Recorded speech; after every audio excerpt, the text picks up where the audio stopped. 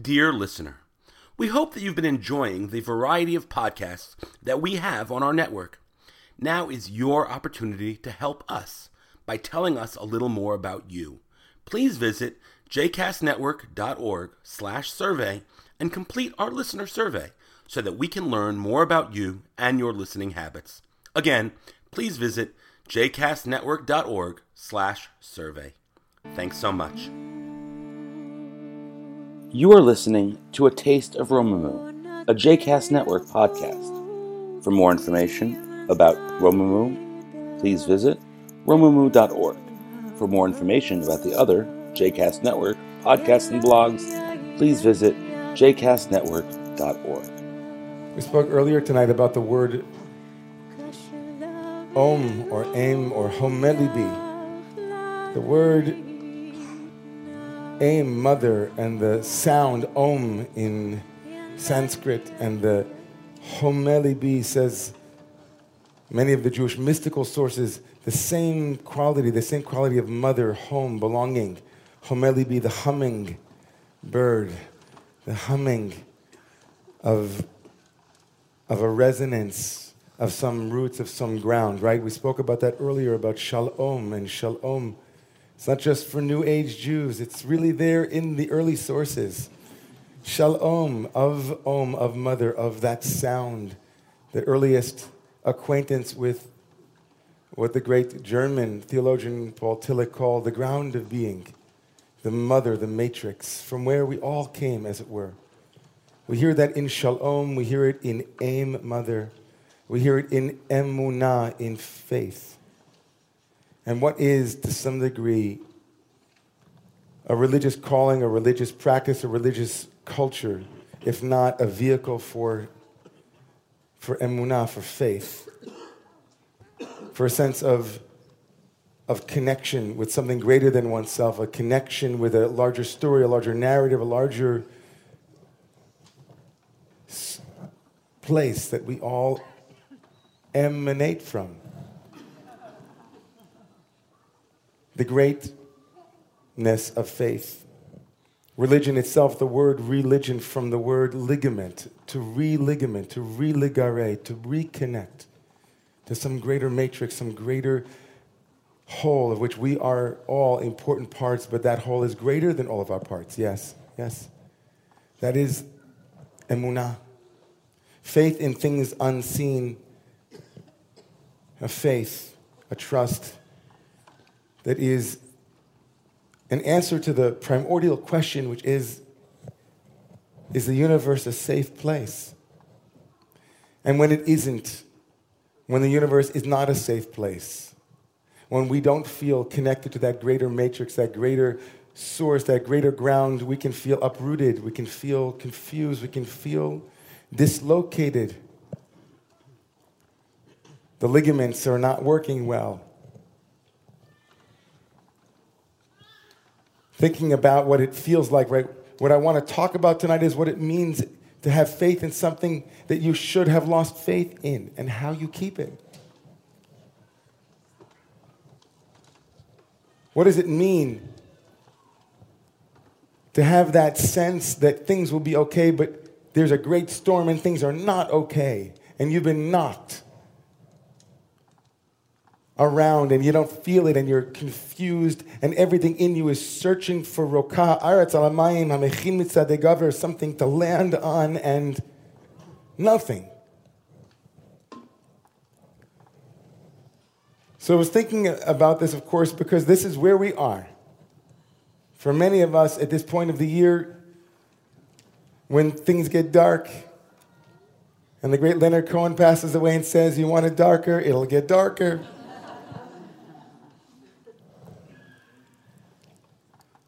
I was watching a movie, and it's a movie that it feels like it was just yesterday, but it was in 2000. Tom Hanks maybe the role of his lifetime amongst other roles of his lifetime, right? Castaway.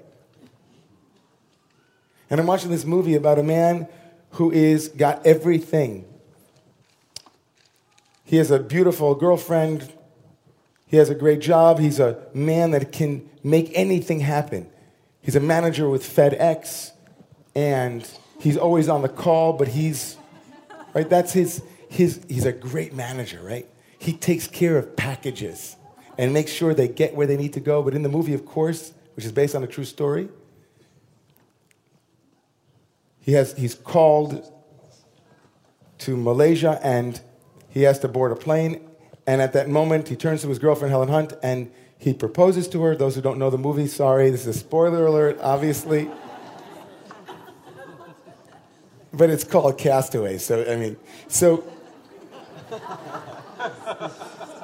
he turns to his lover, he turns to his girlfriend, and he says to her, "Be home soon." And the last exchange that they have is a pocket watch with a picture of her in it.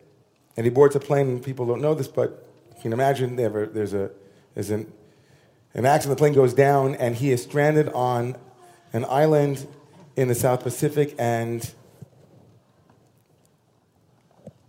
what happens to him? How does he pull himself together? He's gone. He's a castaway. Nobody, there's no help for miles. It's far fallen, we'd say in Yiddish. It's done. There's no chance.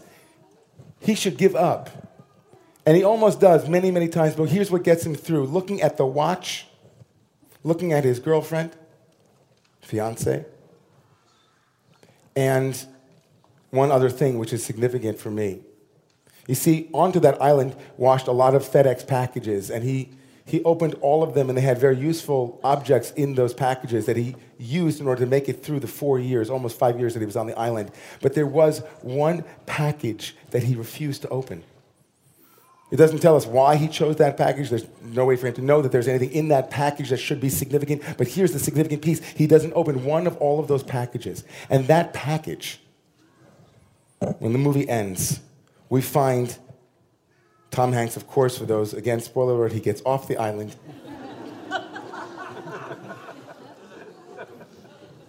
But it's that package in the last scene of the movie that he is seen returning to sender. 5 years too late. He didn't open the package, but something about feeling deployed, something about refusing to use that package kept him going when he should have given up. Something about that package is emunah in a box. Faith in a box. Something in that package reminded him of who he was, of what he was here to do, what he had been deployed to achieve, to accomplish, to see through to the end. Something about not opening that package kept him sane, along with a volleyball, but we won't go into that.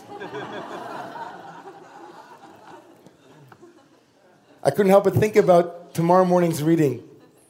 In the parsha that we read every year at this time of the year, Parshat Vayigash, the parsha of reconciliation, the parsha which in some way should end the book of Genesis.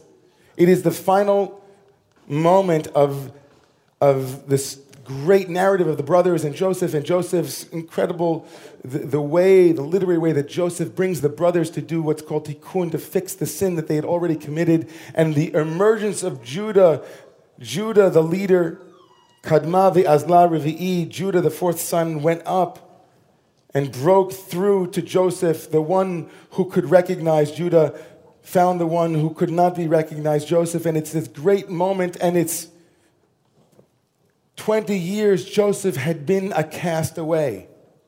20 years Joseph had lived a life, and as the Midrash says, he could have easily just called his father.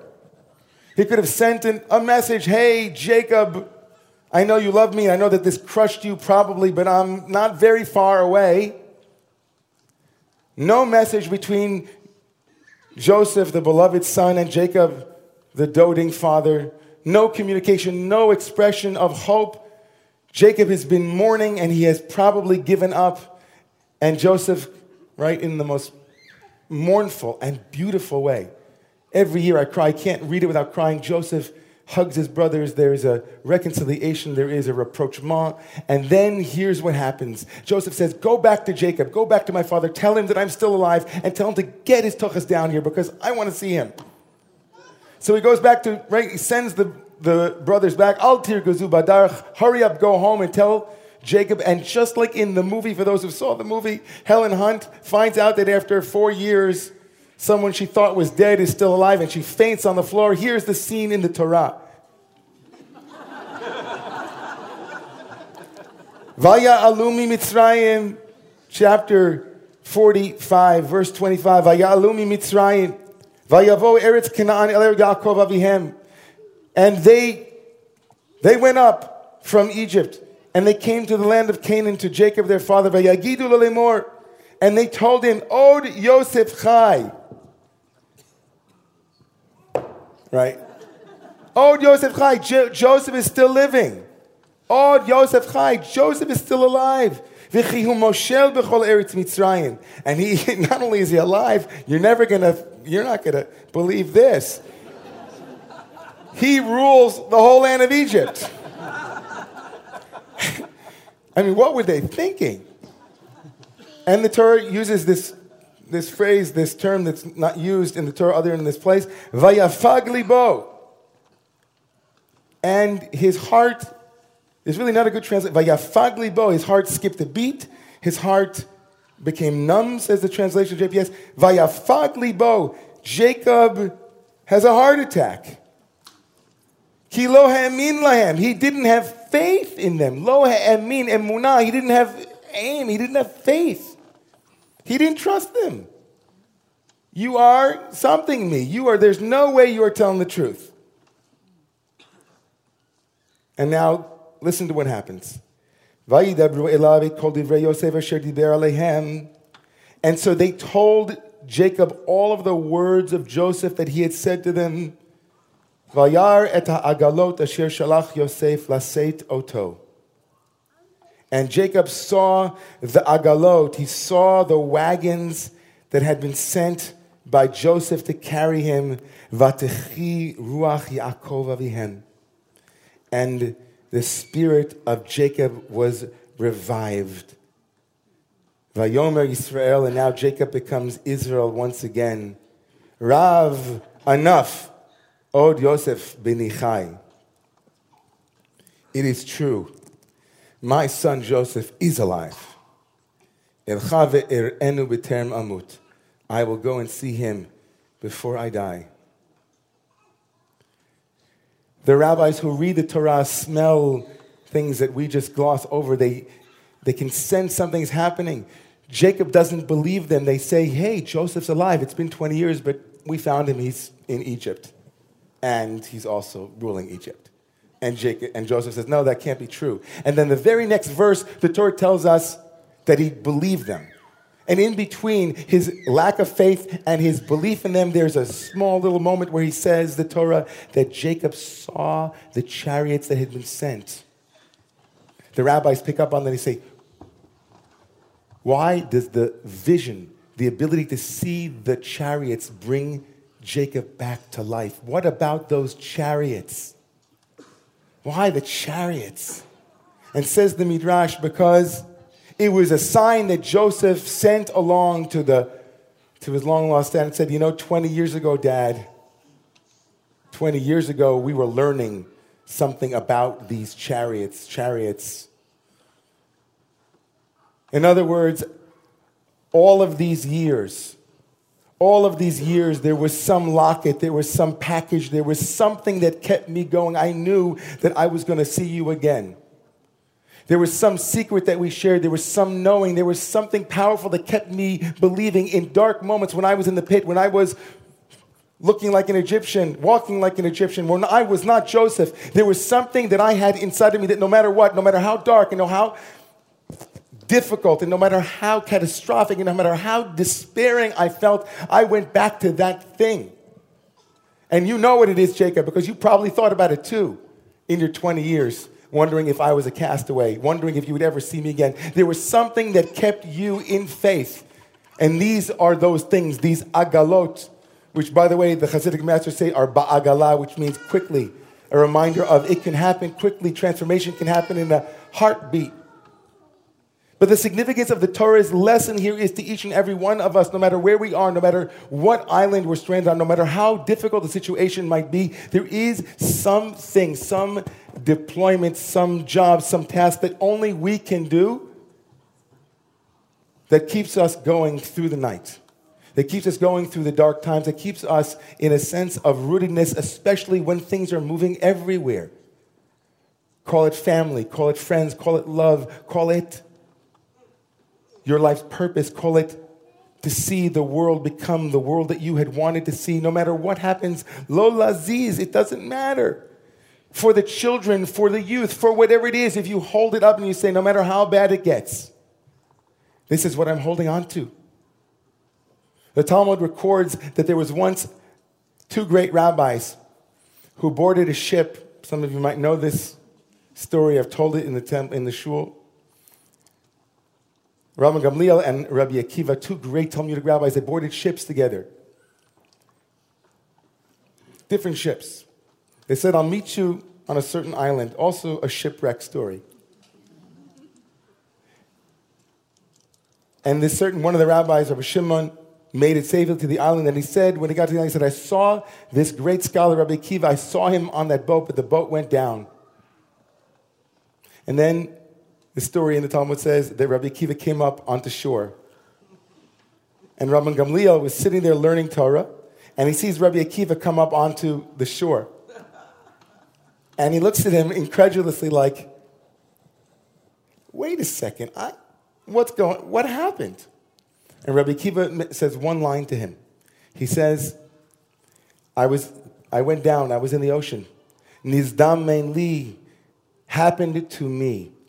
Daf shel sfina, a plank from that ship. And I grabbed hold of that plank. With every wave that came over me, I nodded my head. And I held on to that plank. I held on to that package. I held on to that locket. I held on to those chariots. I held on to that vision, no matter what came. This week's Parsha tells us something very powerful about this period of the year and where we are, I think, collectively, many of us, not all of us. In a Parsha that begins with the power of one human being's speech to change history, how he spoke to Joseph, how he spoke to his father, the power of Judah to remind us that divrei chachamim benachat nishma'im, that the way that we speak can change the world, the words we choose, the choices we make. We are also reminded at the moment when Jacob didn't believe the brothers, that faith requires us to find a plank and to hold onto it, because it's going to get darker and there's going to be a lot of shaking. And if we're not holding on, and if we're not clear what it is that we're holding on to, we can get pulled down to places that we never imagined we would get pulled to. You cannot go onto Facebook. You cannot go anywhere on social media without the toxicity that is everywhere. People can't talk to each other.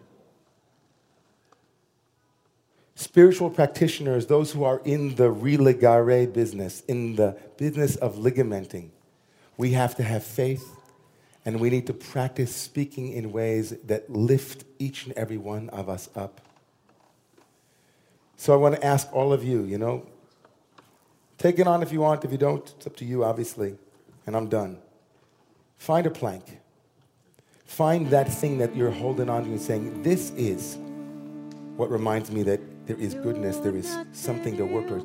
This is what will bring Joseph and Jacob back together. This is Rabbi Akiva's moment when he kind of nodded his head. We got a lot of work to do. And each and every one of us is deployed to do the work. Let's stay robustly connected to the root of all, having faith in goodness and working to make it more and more available.